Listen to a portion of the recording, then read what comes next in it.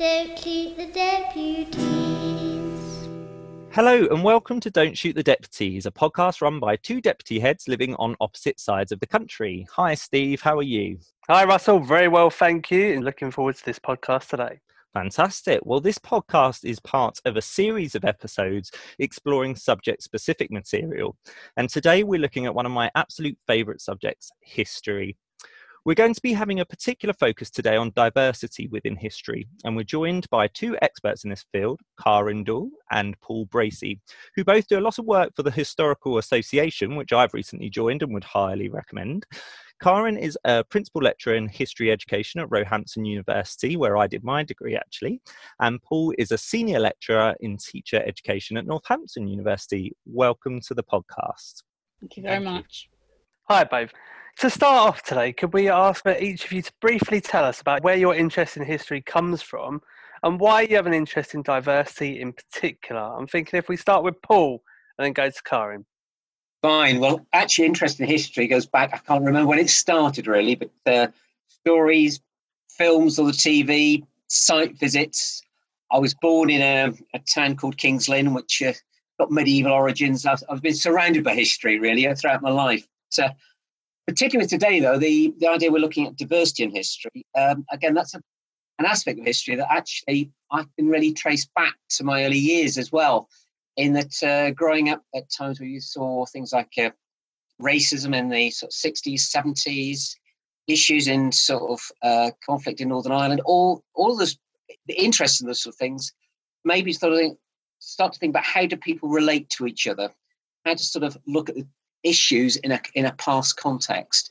And really I thought about that throughout my teaching career, and actually it's an important part of my work with students now in terms of actually not so much look at the past to deal with current problems, but actually getting a broader understanding of the past so that we can actually relate issues today in their sort of historical context. Thank you. And Karen? Okay.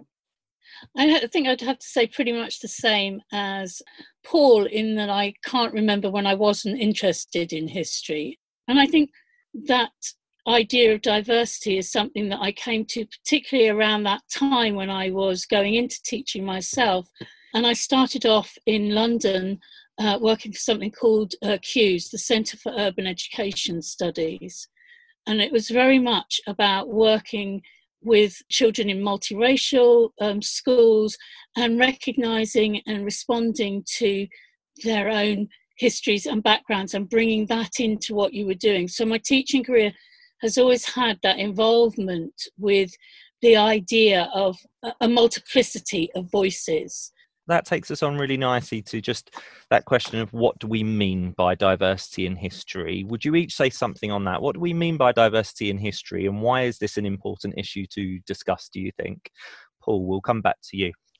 Okay, well, I think as a starting point, let's just start with the national curriculum and just see what that says. And again, just at the purposes there, it says, just to quote you, it says, looks at diversity of societies, relationships between different groups, as a purpose for studying history. That's it. Apart from the concepts, similarity and difference, it's very, very vague. Key stage 1, you've got a couple of examples, Rosa Parks and Mary Seacole, but that's it. It doesn't really take us very far. And it sort of, if you like, gives us a broad indication of what we might do with diversity. When it gets to the implication of it, we're not going very far there. So we've really got to decide what we mean. And perhaps if I digress a bit to indicate what it's not. You imagine you've gone out to the day to a local National Trust or English Heritage property and they've got a role play. Near to where I live, there's Kenilworth Castle. You may have seen a role play with Elizabeth I coming out there with people watching, seeing the displays, and what you're getting is a fabulous day out. You're getting an impression of the past that actually looks at the rich, the powerful, and perhaps the sort of things that you're going to see plays on the TV, etc., about. And it's very much a stereotypical image. There's nothing wrong with that. If that's the only perception of the past or that particular period you've got, and again, if I can think of other periods, it could be the Vikings. If you think of Vikings as warriors, you've got a partial perspective of the past. So what's diversity? Well, diversity is being aware of that and relating to its wider context. So to understand the period, you've got to go beyond those stereotypical images. And you've got to really see different people's lives. You're going to see different people's lives in different parts of the world to start with, as a broader context is one thing. But really what you've got to look at to start with is not just the wealthy and the powerful, but you've got to look at ordinary people, different classes of people, where appropriate different ethnicities, going back to Elizabethan times, with black people, for example, in Britain, different religions, people's experiences in different localities, town, country, etc. And of course, abilities, disabilities, different experiences of people, depending on their particular context. Now, you can't cover everything, but you've got to get a basis for understanding that there are many experiences to look at if you're going to understand a period in the past. You can't just focus on a very narrow range of experiences of, say, as I said, like the rich and powerful.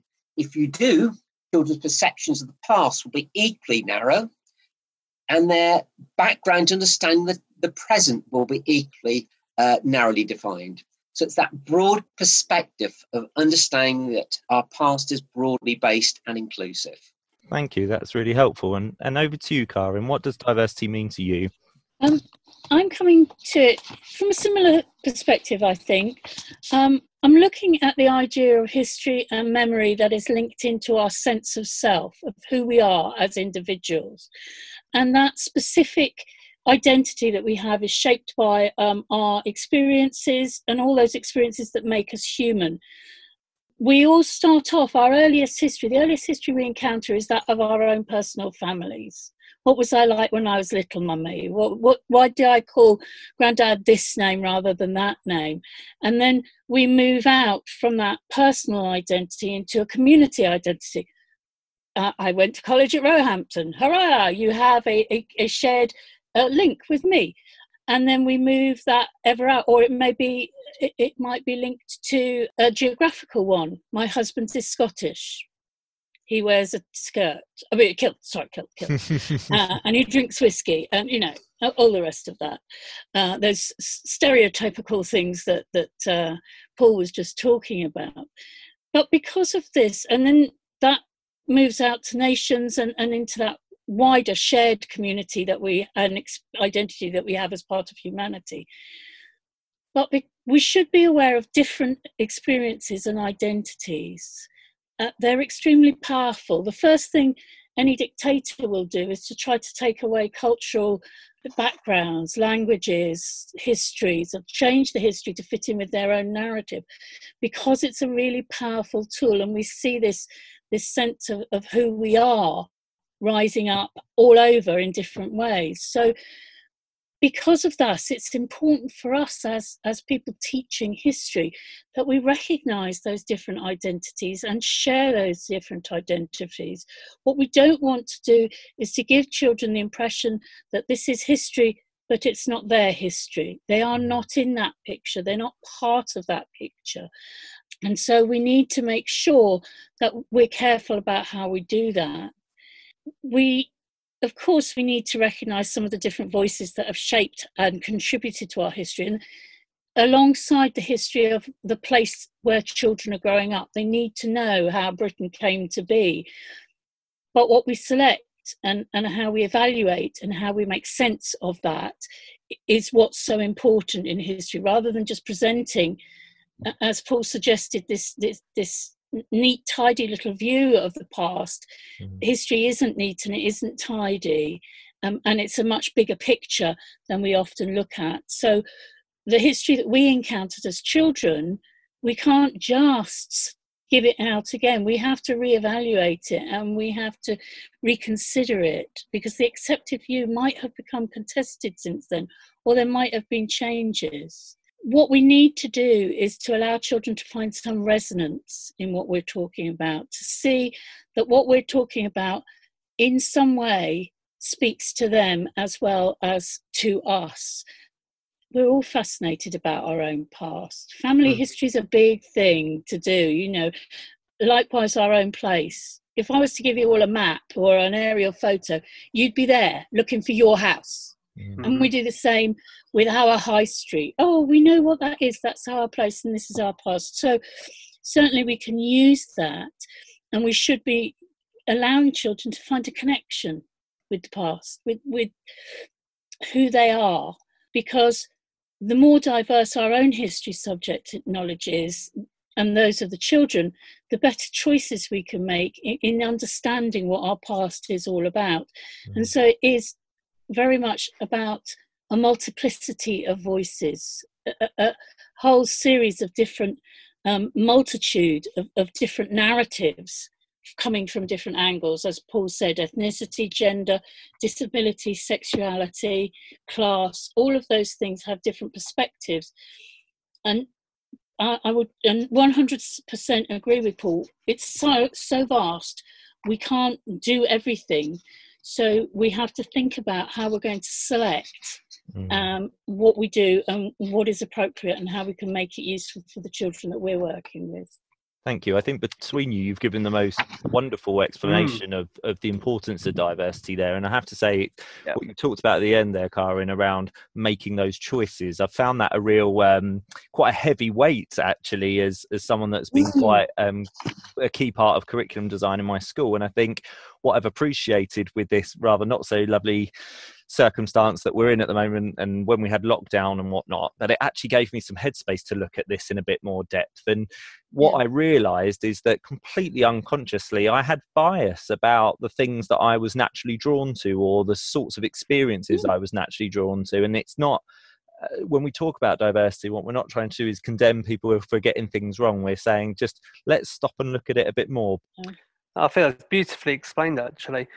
Can we stay on the topic of diversity, where it's sometimes overlooked, actually? And it'd be quite interesting if we could have some examples of where diversity is overlooked within history. Well, areas where it's overlooked, I would say the obvious ones is ethnicity, really. I mean, the whole issue at the moment with the Black Lives Matter movement is the idea that the experiences of Black communities is typically either overlooked or inappropriately developed. And again, there's massive scope for a lot of schools to be developing that in their curricula.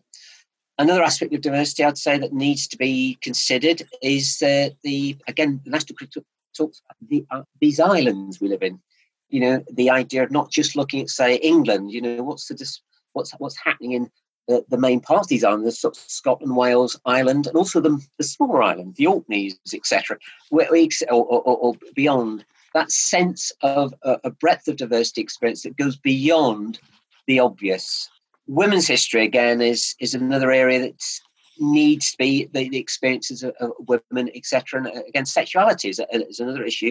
That all of those areas are areas that are underlooked. And last but not least, of course, the idea of disability is something that many of us we can consider. You know, if you look back to times in the past, you know, sort of how people of different abilities or disabilities cope with situations, post-war circumstances, for example, affecting sort of soldiers, etc.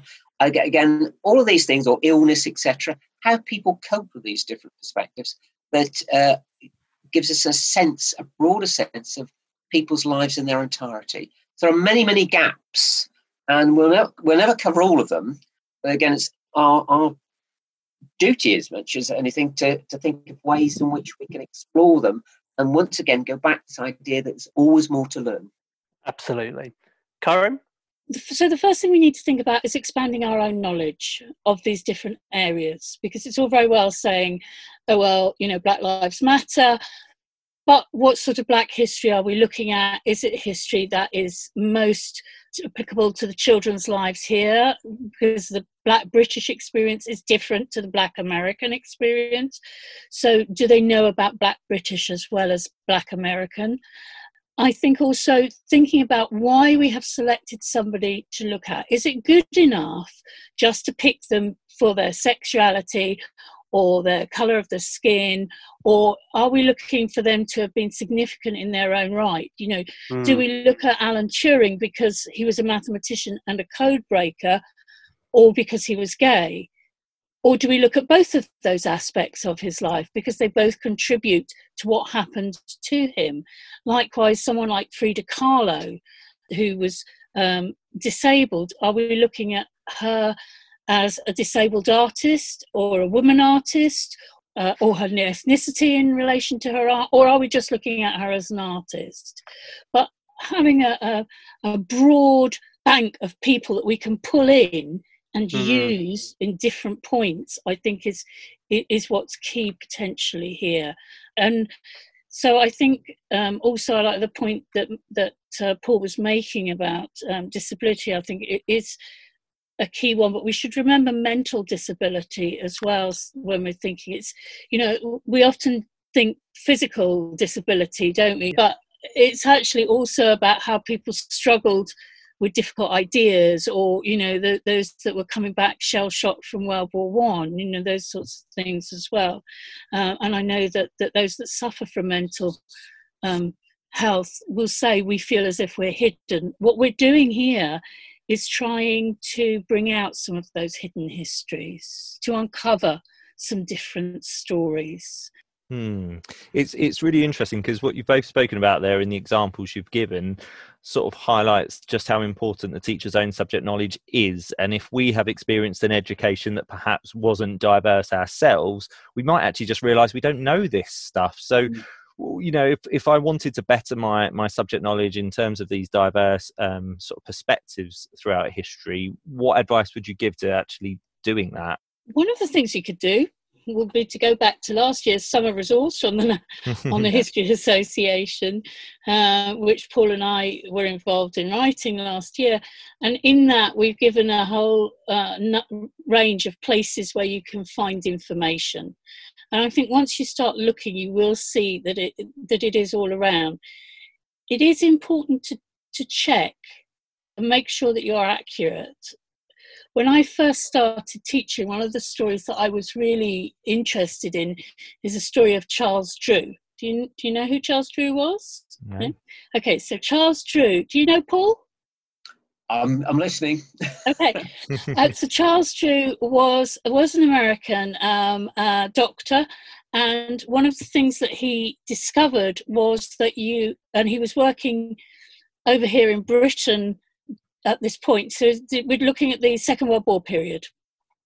He started off his research in America, but as the Second World War happens, he moves over to Britain and is doing some of his work here as well.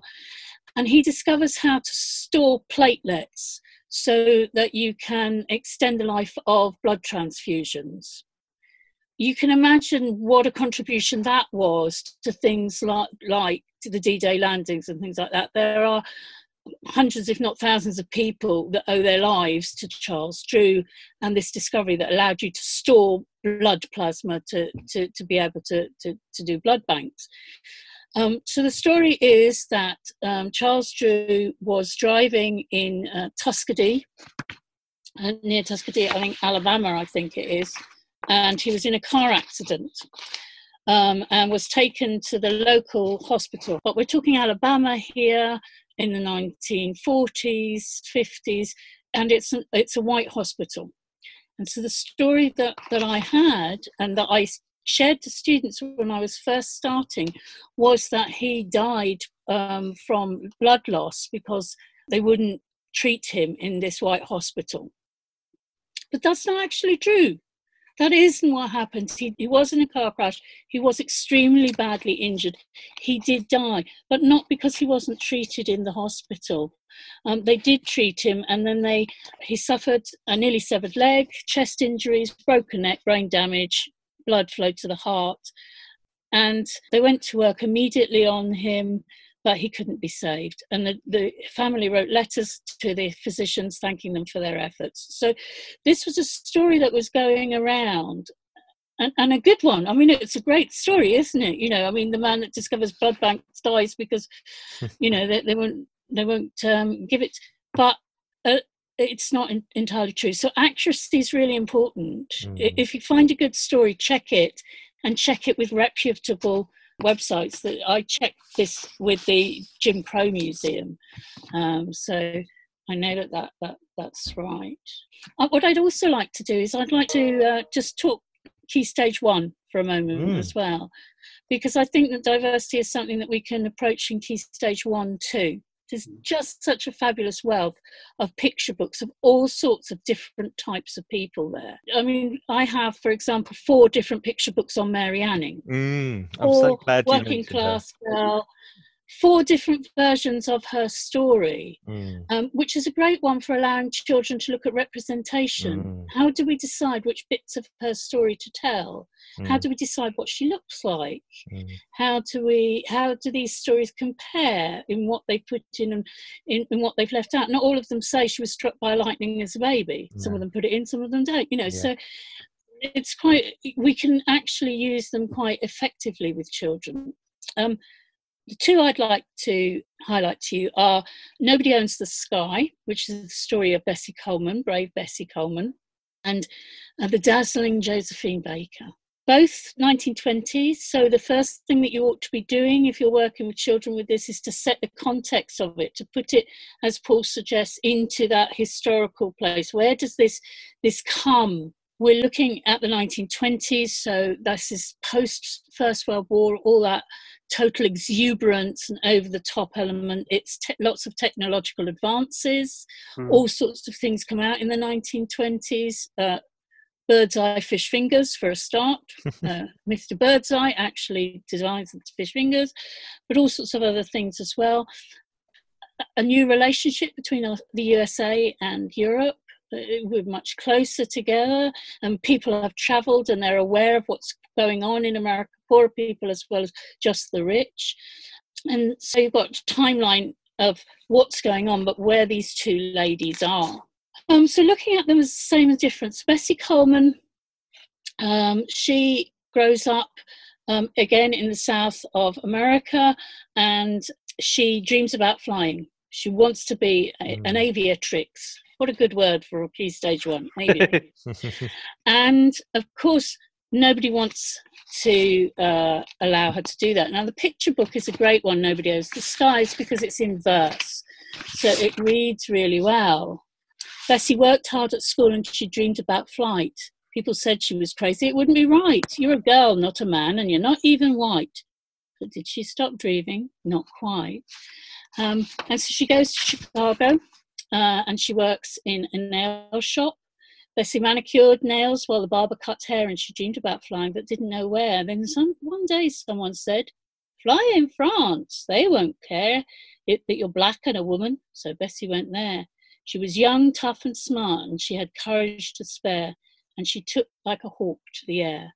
So she's the first black woman to get her pilot's license, the first African American to get her pilot's license. She comes back, she puts on air shows. She's really keen on education, and she's promoting education, and she's also promoting civil rights. She won't perform if the audience is segregated. She refuses to go on. They must allow everybody to go in through the same gate to watch her air shows. So she loops the loop, and she's trying to raise money to open a school for flyers in America, so that flyers will not have to go to France, which is what she has to do. She has to go all the way to France. She has to learn French. She has to save up the money to get herself there. She has to save up the money to keep herself going while she is there. And she wants to be able to do that in America. But sadly, Bessie's life was not long. She flew far and wide. In Jacksonville, Florida, everyone cried because Bessie's plane failed, and she fell, and she died. Farewell to brave Bessie, they sighed. Other young men and women soon wanted to fly, and the people said, why don't you give it a try? The sky is still big and the sky is still high, but you're bound to get there by and by. Just remember the words till the day you die. Nobody owns the sky. She also said, I never took no for an answer, which is a great motto for children. And she, although she died, other people took up her idea. And the school that eventually grows out of her idea trains the Tuskegee Airmen that take part in the Second World War later on. So there are lots of sort of links. Links with Josephine Baker. Josephine Baker comes over to France as an entertainer. She starts off in a black musical called Shuffle Along. It's the first black musical to play in white theatres. It's hugely, hugely popular. It causes traffic jams around the block as people try to get in. And Josephine is part of the chorus line. In 1921, the crew of Shuffle Along, the cast, of Shuffle Along, give Bessie Coleman a silver loving cup in recognition of what she's achieved, having gained her licence. And Josephine Baker is one of the cast at that point. So there's a nice link with them. I think if you're using this with children, you could have images of these two ladies in their iconic dress. You may want to be careful with the Josephine Baker one because her iconic dress is a banana skirt, a skirt made of bananas. So I'm not sure that would be seen as something that could be seen as something that might cause offence. So you might want to be careful about the picture that you're choosing. But looking at what clothes are they trying? What are they trying to say with these clothes? What do they tell us about who these people are and what they're trying to do? And one of the other things that I've done when I've used this with children is to have, at the end of it, after we've done a lot of talking about who they are and what they are, is to put a picture of the woman up onto a big picture onto a thing and then get the children to tell you things about it. What was good, what was bad, so it was really sad because she died and she fell out of her plane and died. And that was really sad. And then someone will say, yeah, but she got her dream. She flew. She was able to be a flyer. And so that was really good. So that marrying up of the children's responses to this is a great one. If we think about how they've been memorialised, memorials are a big thing at the moment, aren't they? Both of them have had postage stamps. Both of them have had Google Doodles. Now, I really love Google Doodles. I think they're great. You can go to the archive and you can put in somebody's name and find out whether they've been googly doodled. But you could also get children to create their own ones and send them in. You can send them to Google Doodle archives. And if they're good enough, they'll put them up. And I think you can also use the women's own writing as well, so you can use film of them, we can use images of them, and then there are their own words. So Bessie says, the air is the only place that is free from prejudice. And Josephine Baker, all my life I have maintained that people of the world can learn to live together in peace if they are not brought up in prejudice. So you've got a couple of really interesting, but Josephine Baker goes on she has a long life. She dies in the 1960s. She takes part in the March to Washington with Martin Luther King. She speaks there. She's a civil activist all her life. She also wouldn't play to segregated audiences. And she works as a spy in Vichy, France as well, and is part of the Free French Aviators, Women's Air Force as well. So, gosh. Two lovely ladies that you can look at with Key Stage 1 through the entry into picture books. Thank you. They're wonderful examples. And I was just thinking, as you were talking about Betty there, about like Amelia Earhart, who is so often sort of studied, and so she should be. What an incredible life! And we study her in year 2, and we look at sort of significant women in American history, and we look a bit at Rosa Parks sort of as another figure. But actually, what a shame not to mention Betty Coleman while you're mentioning Amelia Earhart, and to have that discussion on. Or Harriet Quimby, first woman to fly across the Channel in 19. You can see film of her plane. It's basically a chair, wings, and a propeller. That's it. And she's wearing 2 sets of underwear, her purple satin flying suit, because you've got to look chic when you're going, an overcoat, and she's got hot water bottles strapped to her waist. And she goes from Dover across to France, but she lands on the day that the news of the disaster of Titanic reaches Britain. Wow. So we don't know really about her achievement because she just landed on the wrong day. Yeah, overshadowed by. Gosh. Yeah. Paul, was there anything you wanted to come back on there before we move on? I'd like to. What I'd like to, if it's okay with you, we've got lots of examples in our resource that we created last year. Yeah. And rather than say giving you lots of examples here, what I'd like to just pick on a couple, but look at a teaching approach. Is that okay with you? Yeah, please. Right. Now, what I would say is key stage one, I'd like to go back to this idea of not being tokenistic, but actually using it to support diversity. Key stage one, you've got this idea when you're looking at individuals like those that Karen's just mentioned, you're expected to relate them to their wider historical context, the period in which they lived. So if they're significant, they're unusual. Yeah. And I think that's something you can draw out with the children. I take another person, for example, like Walter Tull, the footballer who was, played for Spurs and eventually came to Northampton. He was black. He was born in poverty and raised up in an orphanage, but he achieved a great amount as a footballer. He eventually went to fight World War One and then was killed in battle. Now, in terms of his life, again, you've got somebody who's, again, exceptional. He's the first black officer in the British Army. He's exceptional. So, again, what the idea is to actually celebrate that, to say, well, how typical was he of people from our locality? Well, he wasn't, because he did something different. But he wasn't the only black person who was in the war, or the only person with different ethnicity in the war. He wasn't the only person involved. There's roles of women in World War One as well. So it's that idea of opening it out, this case study.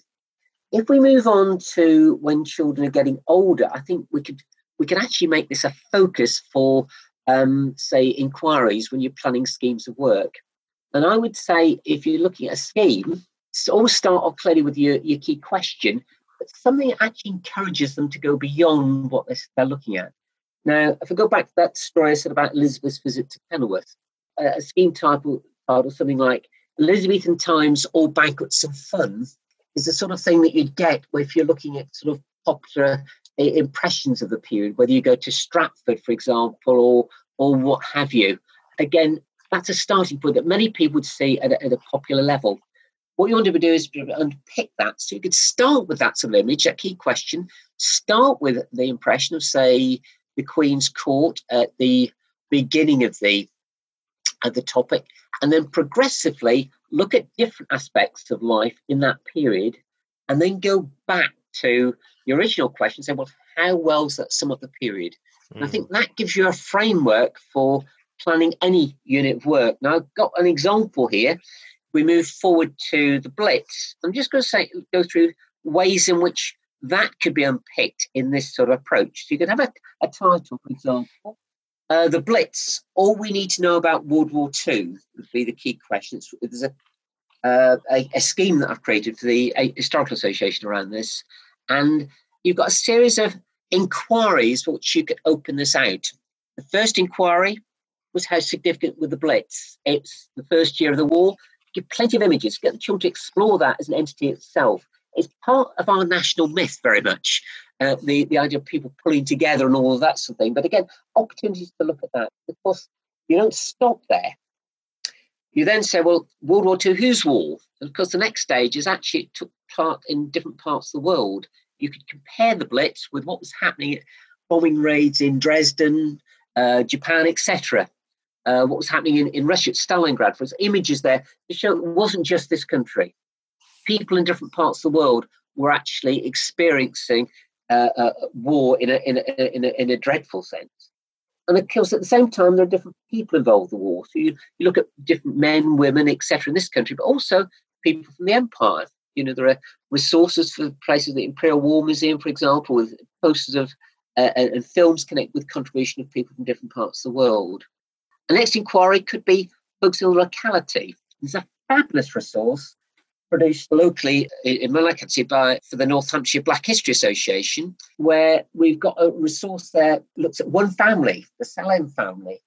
And the father came from India in about 1919, but the whole family there, it was based on an oral testimony. The lad's sister was in the Land Army. His father was in a munitions factory.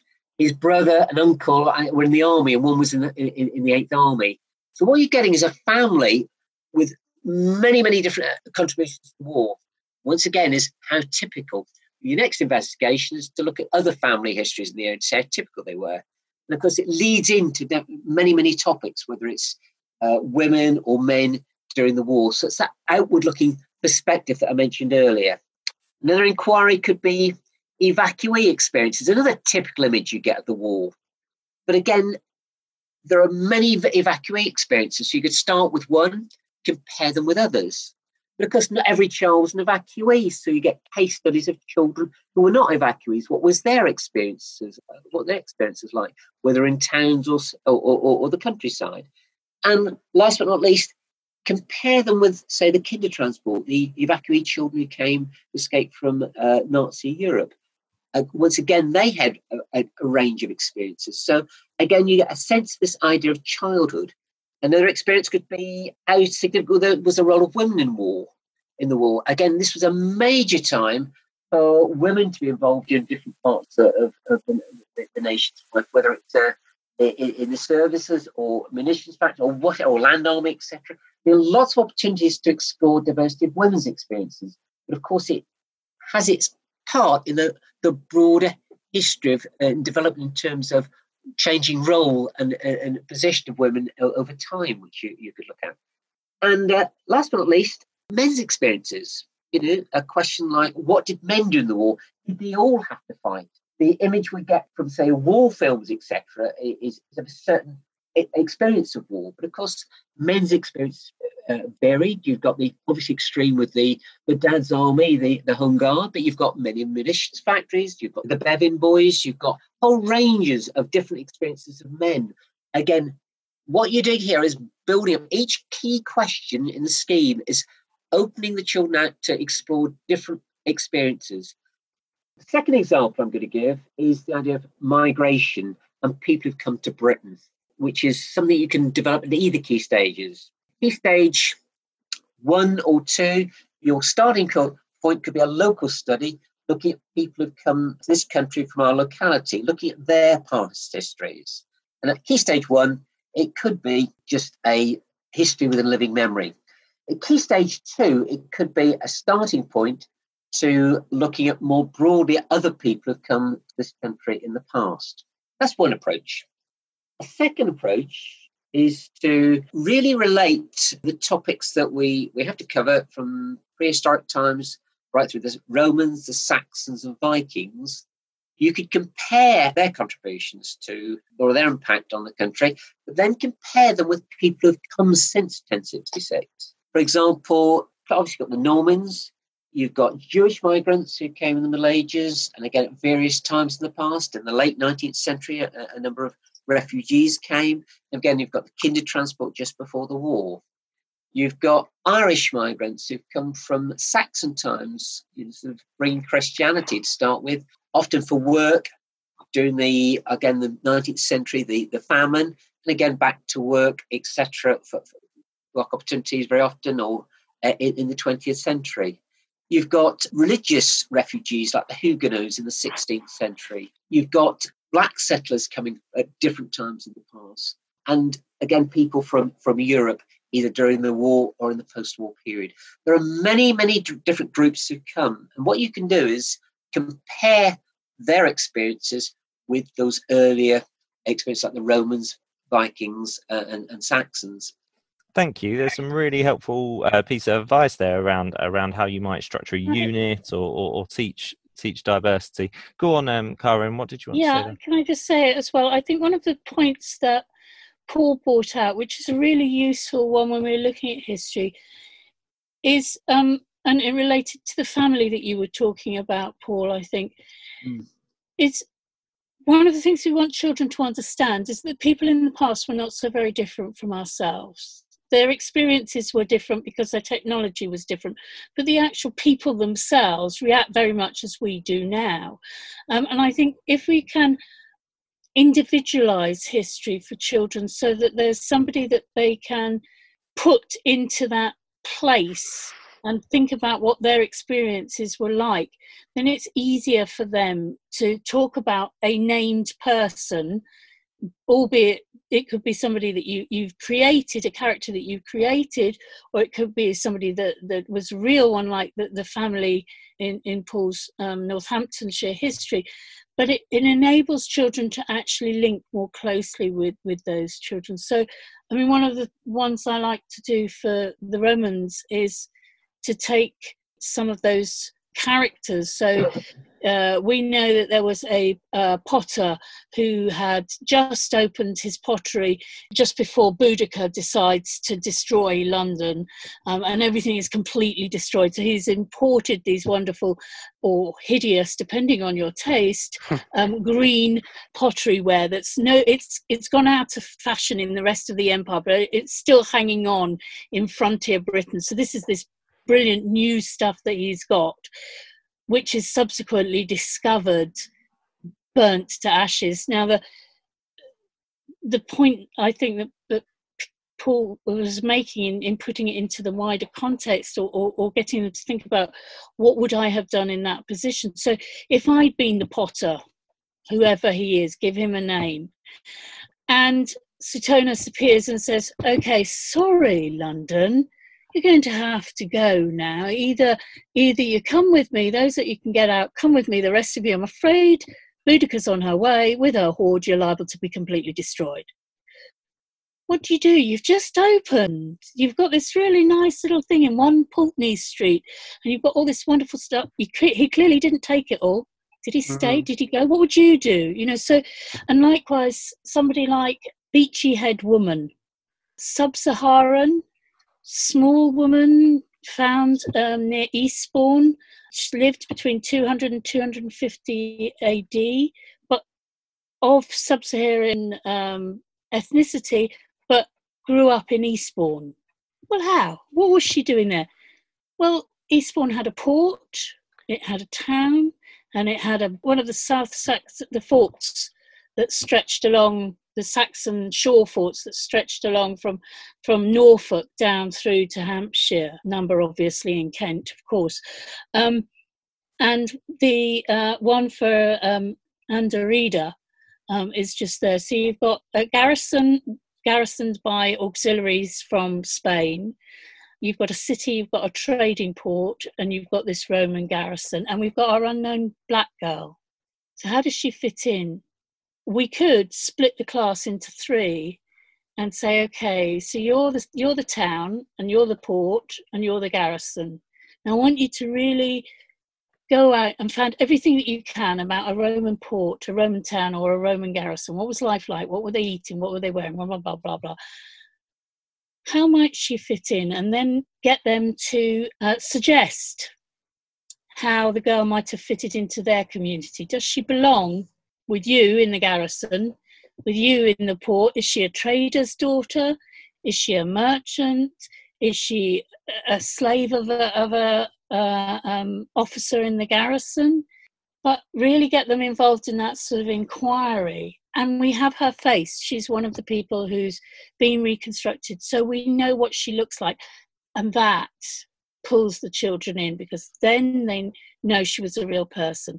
And history is all about real people and real events. And the more we can help them understand that, the more they're going to want to know. That's wonderful. And I think what you're really encouraging us to do there, and Paul was doing the same, is to think like historians as well. And I think sometimes the idea of subject disciplines can get a bit lost in primary education. The idea that this is how historians work. They want to find out more, and here's how, and this is what inquiry and interpretation looks like. I think those skills are really important. That, I'm a big fan of real sort of knowledge-rich curriculum, but I think within that, the knowledge of how a historian knows this stuff and how they go about making their sort of decisions, and the fact that historians sometimes disagree on the past and perspectives about the past, and we've seen that a lot, haven't we, with some of the historical figures being discussed. Knowledge in itself is of no use unless we understand why it's important. So finally, would you each just give us some very brief advice for any history leads who are looking to develop their curriculums? Be aware that this area is complicated and potentially contentious. You need to take that into account if you're a subject leader. You need to be careful about how you approach this. Be accurate and objective. Avoid moral conclusions. Remember why it's important and how you want to reflect this multiplicity of voices. And above all, develop your own subject knowledge, because it's only in knowing these stories that you can bring them to children. Yeah, just before we go, I think, we could finish this discussion and people say, well, it's all very, very well, but how am I going to get resources for it? But I just really emphasize the importance of going back to the resource we created last year, which has got a substantial resource list to help people. But there are, beyond that, there are resources you can get. For example, if you look at the National Archives, have got a number of repositories for things like websites like the Coming Here project. It's got its own Black History resources for schools. The Imperial War Museum, again, has got useful resources that you can get, again, online. Some publishers are really good. Franklin Watts is developing a number of Black histories. I keep specifying Black History at the moment, but other resources Teaching as well. History from 100 Objects. Yeah. That's a really good site. Yeah, so lots of opportunities to sort of develop your expertise in many different ways here. And again, it's just a matter of going to those key resources and getting started. Wonderful. And if you contact the Historical Association, there are nerds like myself and Paul who will talk history all day long, happily, with people. So, if people are stuck and they're really looking for information, people such as ourselves are available always. Wonderful. Well, our thanks to Paul and Karen for all their advice today. We do highly recommend the Historical Association if you need some more support or advice. If you've enjoyed this episode, do please get in touch. We'll be releasing some more subject-specific episodes very soon. Take care and bye for now. Don't keep the deputy.